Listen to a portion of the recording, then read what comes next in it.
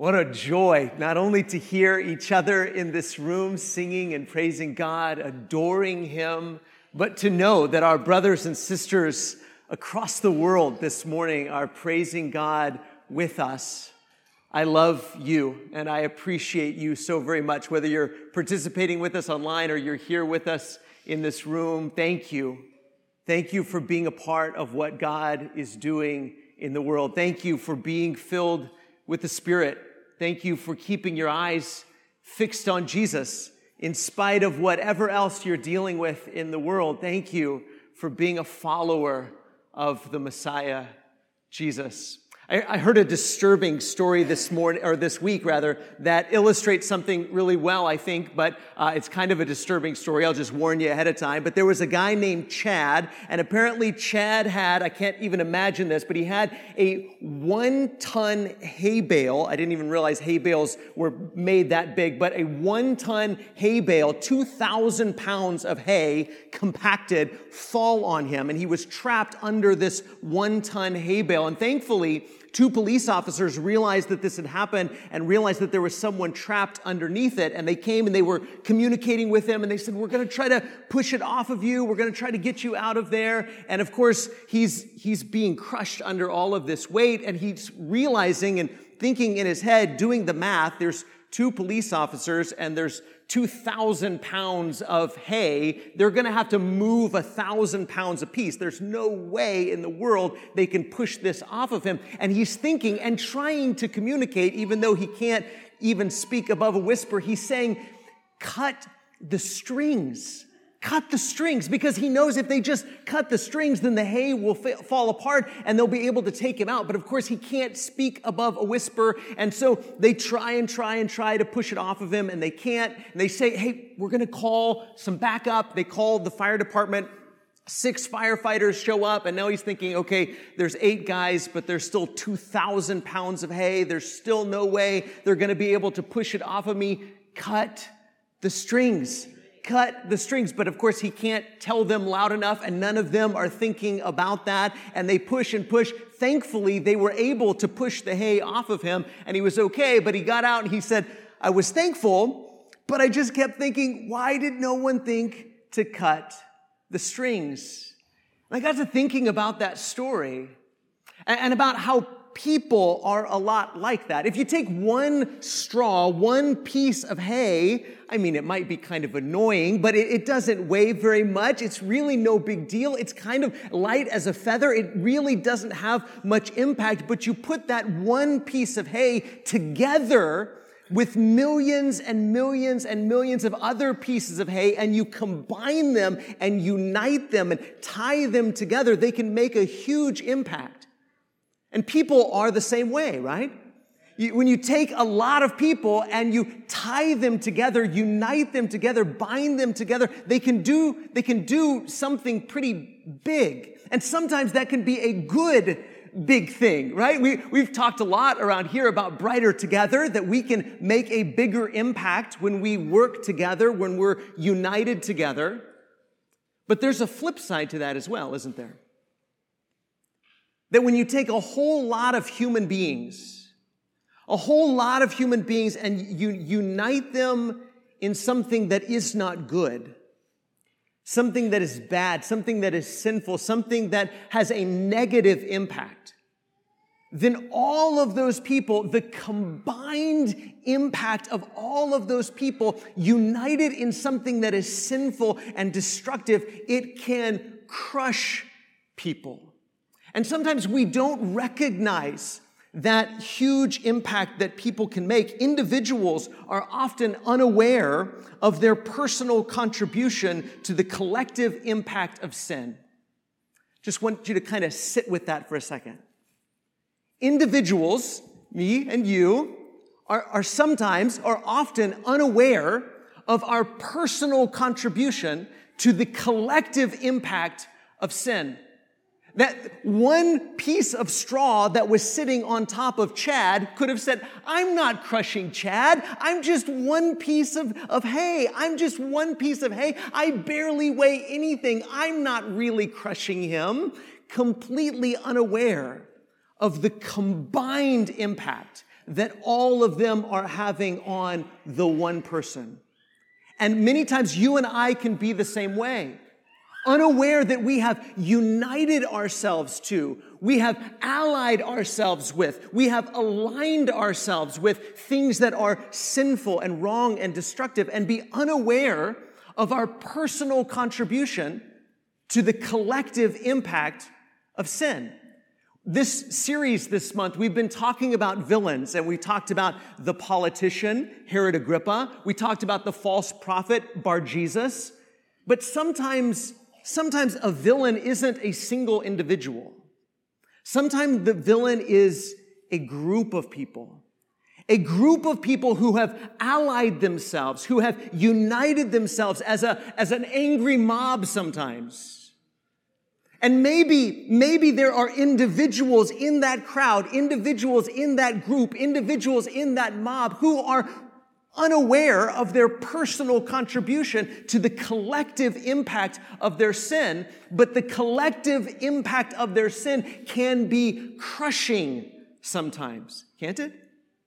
And maybe we've even seen this happen, but we're going to look at Scripture this morning, continue through the book of Acts. We're going to be in Acts chapter 13, continuing this story about Paul's first missionary journey. And he and Barnabas are in a city called Antioch of Pisidia, and he's speaking to the Jewish community in Antioch and telling them, of course, about Jesus. So if you have your Bible, Acts chapter 13 and verse 26. Here's part of Paul's sermon to the Jewish people in Antioch and Pisidia. Brothers, sons of the family of Abraham, and those among you who fear God, to us has been sent the message of this salvation. For those who live in Jerusalem and their rulers, listen, because they did not recognize him, they did not recognize Jesus, nor understand the utterances of the prophets, which are read every Sabbath, fulfilled them by condemning him. And though they found in him no guilt worthy of death, they asked Pilate to have him executed. He's saying, brothers, listen, here's what happened. Here's what happened in Jerusalem.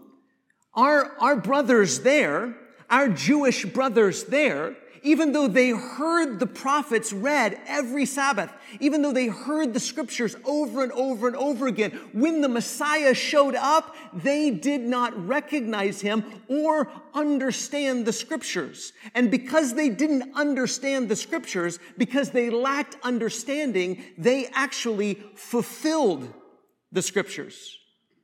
They fulfilled the scriptures, not in the way they wanted to be a fulfillment of scripture. Because they didn't understand, they accidentally became the bad guys. Church, religious people, and we have to recognize the danger in this. Religious people have a tendency to become the evil we fear when we lack humility and love and an understanding of the scriptures. Let me say that again. Religious people have a tendency to become the very evil we fear because we lack an understanding of the scriptures. And that's what Paul said happened in Jerusalem. He said, brothers, listen, these brothers of ours, they heard the scriptures all the time, but they didn't understand them. And because they didn't understand them, they ended up becoming the very fulfillment of the scriptures that they didn't want to be. They were afraid of evil. And in their fear of evil, they ended up executing the Messiah. They ended up becoming the very evil they feared because they didn't understand the scriptures. And church, if that can happen to them, guess what? It can happen to me. It can happen to you. We can end up becoming the very evil we fear when we lack humility, when we lack love, when we lack an understanding of the scriptures. Look at verse 29. And when the people in Jerusalem had carried out all that was written of him, they took him down from the tree and laid him in a tomb. But God raised him from the dead. And for many days he appeared to those who had come up with him from Galilee to Jerusalem, who are now his witnesses to the people. Now, again, over and over again, even in the fact that these people who did wrong were actually the fulfillment of Scripture. And in God raising Jesus from the dead, it just goes to reinforce our theme for the year, doesn't it? That Jesus is unstoppable. That the message of Jesus is unstoppable. That God is unstoppable. That you are not going to thwart the plans of God. You cannot thwart the plans of God. And the resurrection of Jesus is the apologetic for what we believe. It is the proof of what we believe.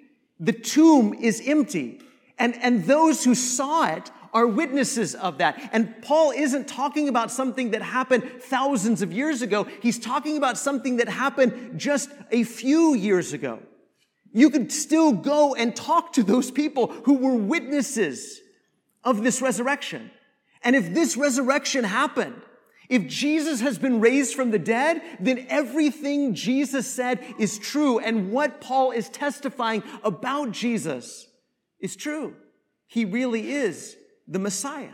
He really is the Christ that they had been waiting for. Verse 32, and we bring you the good news that what God promised to the fathers, this he has fulfilled to us, their children, by raising Jesus, as also it is written in the second Psalm, you are my son, today I have begotten you. And what's the second Psalm all about? It's all about a king, the anointed king, that God is going to rule the world through his anointed one, through his son.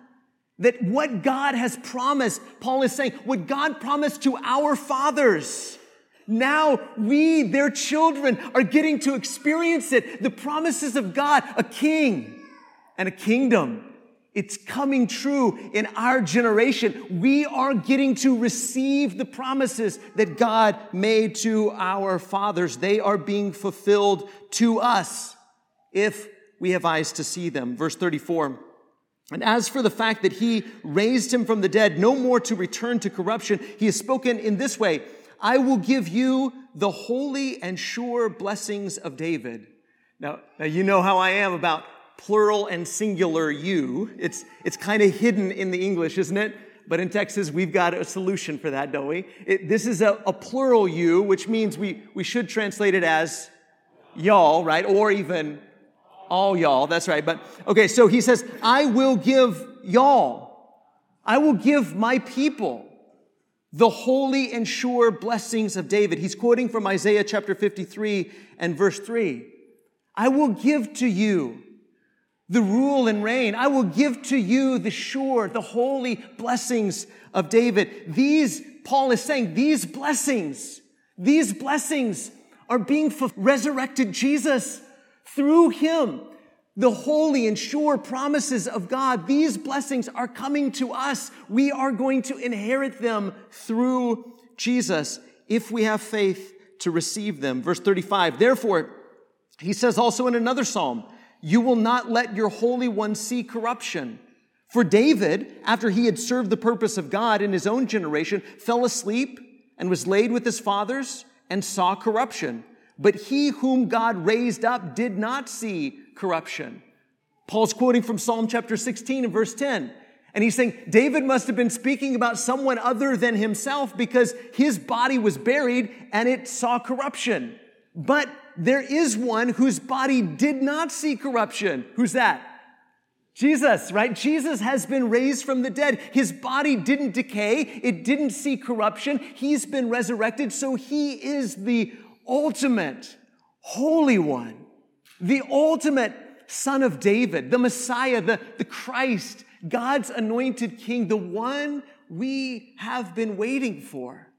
As a Jewish people, he is the one that we have been waiting for. The holy and sure blessings of David are coming to us through Jesus. That's what he's saying to this, again, very Jewish crowd. Verse 38, let it be known to you, therefore, brothers, that through this man, forgiveness of sins is proclaimed to you, and by him, everyone who believes is freed from everything from which you could not be freed by the law of Moses.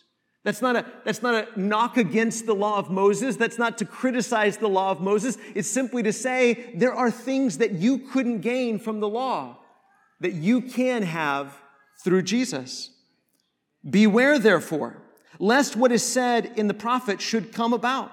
Look, you scoffers, be astounded and perish. For I am doing a work in your days, a work that you will not believe, even if one tells it to you.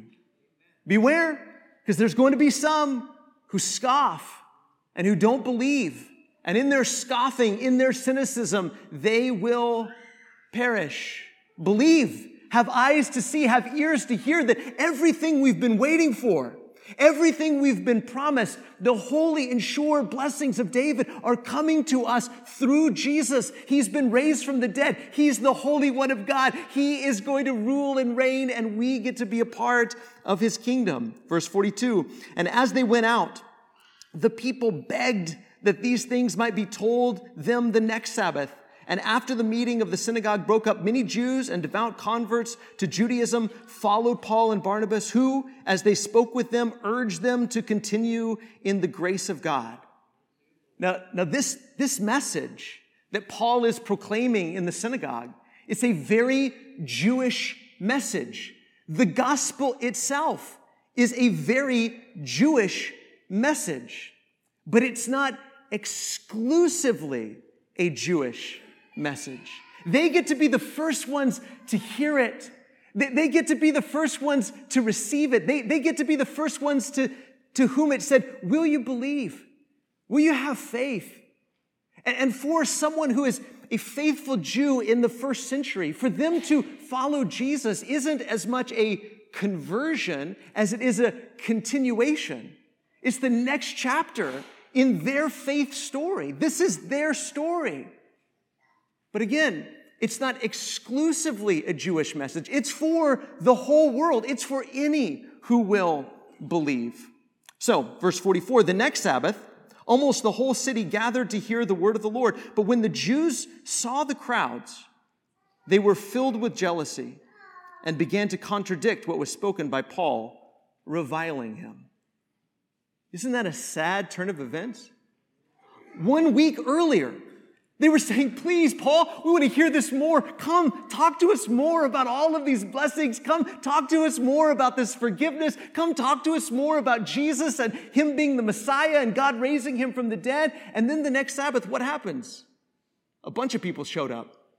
And a bunch of people probably means not just Jewish people showed up. A bunch of Gentiles showed up. And what is the reaction? Jealousy. Jealousy. And that's what we feel when we feel like someone is taking what belongs exclusively to us, right? What we feel when we feel like we have to share something that belongs exclusively to us. It's what we feel when we prioritize our own needs and wants and interests above the needs and the wants and the interests of our neighbors. The gospel message can't thrive in a heart like that. The gospel message cannot thrive in the hearts of those who jealously prioritize their own interests over the interests of their neighbors. And so for so many in Antioch and Pisidia, it was like the parable that Jesus told about the seed that was sown. Some of it was sown on a pathway, and the birds of the air, like Satan, came and snatched it up before it even had a chance to take root. Others fell among the weeds, and the weeds choked out the word just as it was beginning to grow. Jealousy and the gospel don't mix. The gospel cannot grow in a heart that is filled with jealousy, that prioritizes my own interests and the interests of my people and my group above the interests of my neighbors. It will choke out the word. Here were people that were excited. They were begging to hear the gospel. But as soon as people from another ethnic group got to share in their blessings, they said, never mind, we don't believe it anymore. We don't want to have any part of it anymore.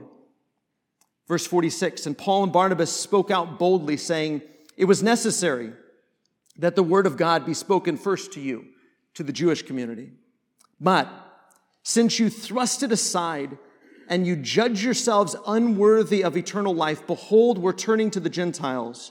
For so the Lord has commanded us, saying, I have made you a light for the Gentiles, that you may bring salvation to the ends of the earth. You see how it happened again? Do you see how, once again, religious people became the fulfillment of prophecy in a way they didn't want to be? Religious people became what they feared because they lacked understanding of the Scriptures. When we lack understanding of the Scriptures, when we lack humility, when we lack love, we become the very thing that we fear. And so Paul is saying, once again, Scripture is fulfilled by you because you closed your heart off to the gospel, because you rejected the gospel. Now the Gentiles get to hear it. Now, Paul isn't saying, I'm never talking to another Jewish person. Paul is a Jewish person. Barnabas is a Jewish person. And every time Paul goes to a new community, he goes to the synagogue first to give that community the same opportunity he gave in Antioch and Pisidia. To say, you get to hear it first. You get the first opportunity because this is your family story. But if you jealously prioritize your own interests over the interests of your neighbors, you will choke out the word and you won't believe it.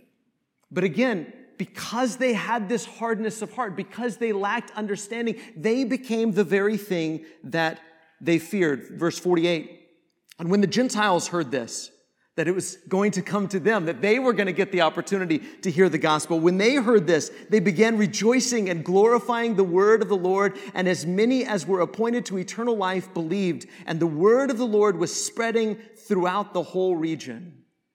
See, this is what I believe still happens, don't you?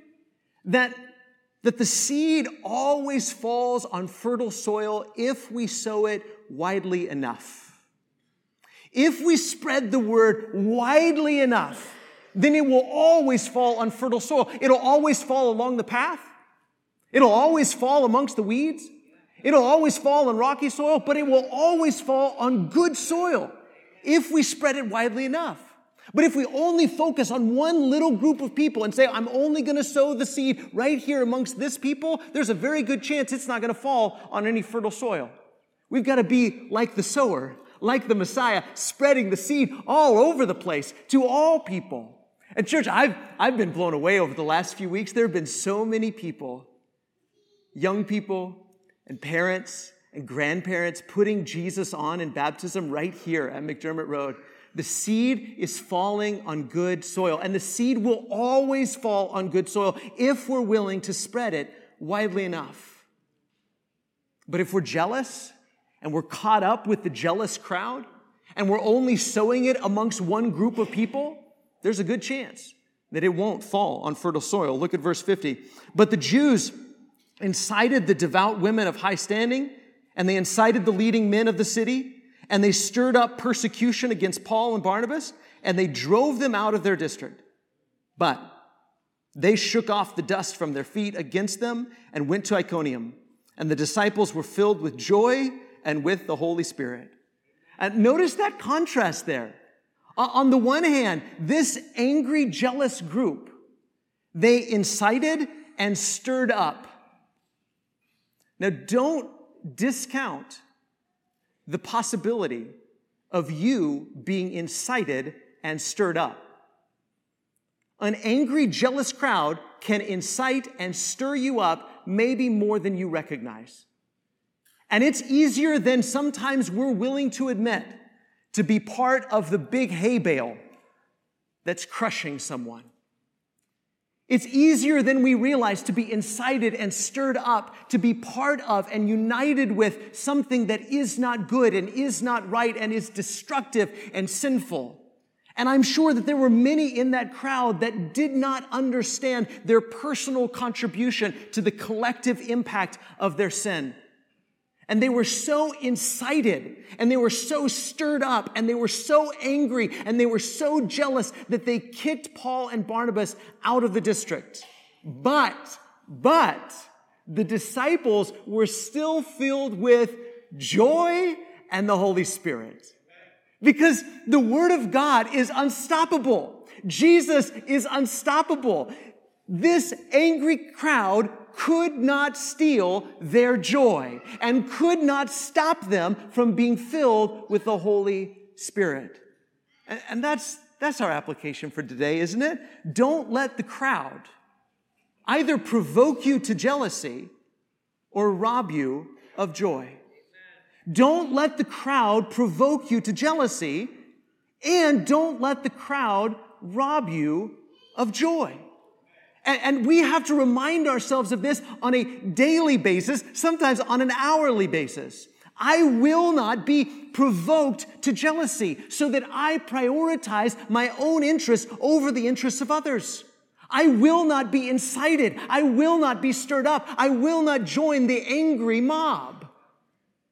We have to remind ourselves of that on a daily basis. And even if there is an angry mob who's incited and stirred up and driving me out of the district, I will not be robbed of joy. Because when we're filled with the Holy Spirit, we can recognize. When we're filled with the Holy Spirit, we can recognize the jealousy that is so antithetical to the gospel. When we're filled with the Holy Spirit, we have the Spirit producing joy in us. But church, every time you turn on the television, every time you turn on the radio, every time you scroll through social media, I guarantee you there are forces, there are voices who are trying to entice you, incite you, stir you up, make you jealous, make you prioritize your own interests above those of your neighbors. And do not underestimate the ability of religious people to become the very thing we fear when we lack an understanding of Scripture. Do not underestimate our ability to become the very thing we fear and to be caught up and incited and stirred up with the angry crowd. But even when we see an angry crowd, even when we feel like we're being crushed by an angry crowd, do not let them rob you of joy. We win. That's the whole theme of this series this month.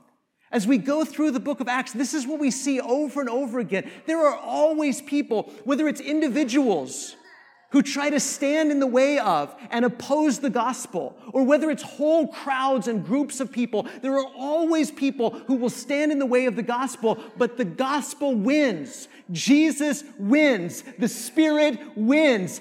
God wins. And when you're aligned with Jesus, when you're united with Him and with His people, when His vision is your vision, when His will is your will, you win. And that's why, even when the crowds are against us, even when people are incited, even when people are stirred up, we can have peace, we can have joy, we can have hope, because we know that our Lord is unstoppable. And maybe this morning you're ready to unite yourself with Jesus, to unite yourself with His people, to experience the holy and sure blessings of David that have now come to you. And now it's your opportunity. Now it's your opportunity to ask yourself, what will I do with Jesus? What will you do with Jesus? What will you do with this message? Will you be united with Him in baptism? Will you be raised up to walk in a brand new life? Maybe you've already made that commitment, and maybe you need to recommit yourself to that. Recommit yourself to not being provoked to jealousy. Recommit yourself to refusing to allow your joy to be robbed from you. Maybe you just need prayers. Maybe you need encouragement. Our shepherds would love to pray with you, or right now you have this opportunity to come forward as we stand and sing.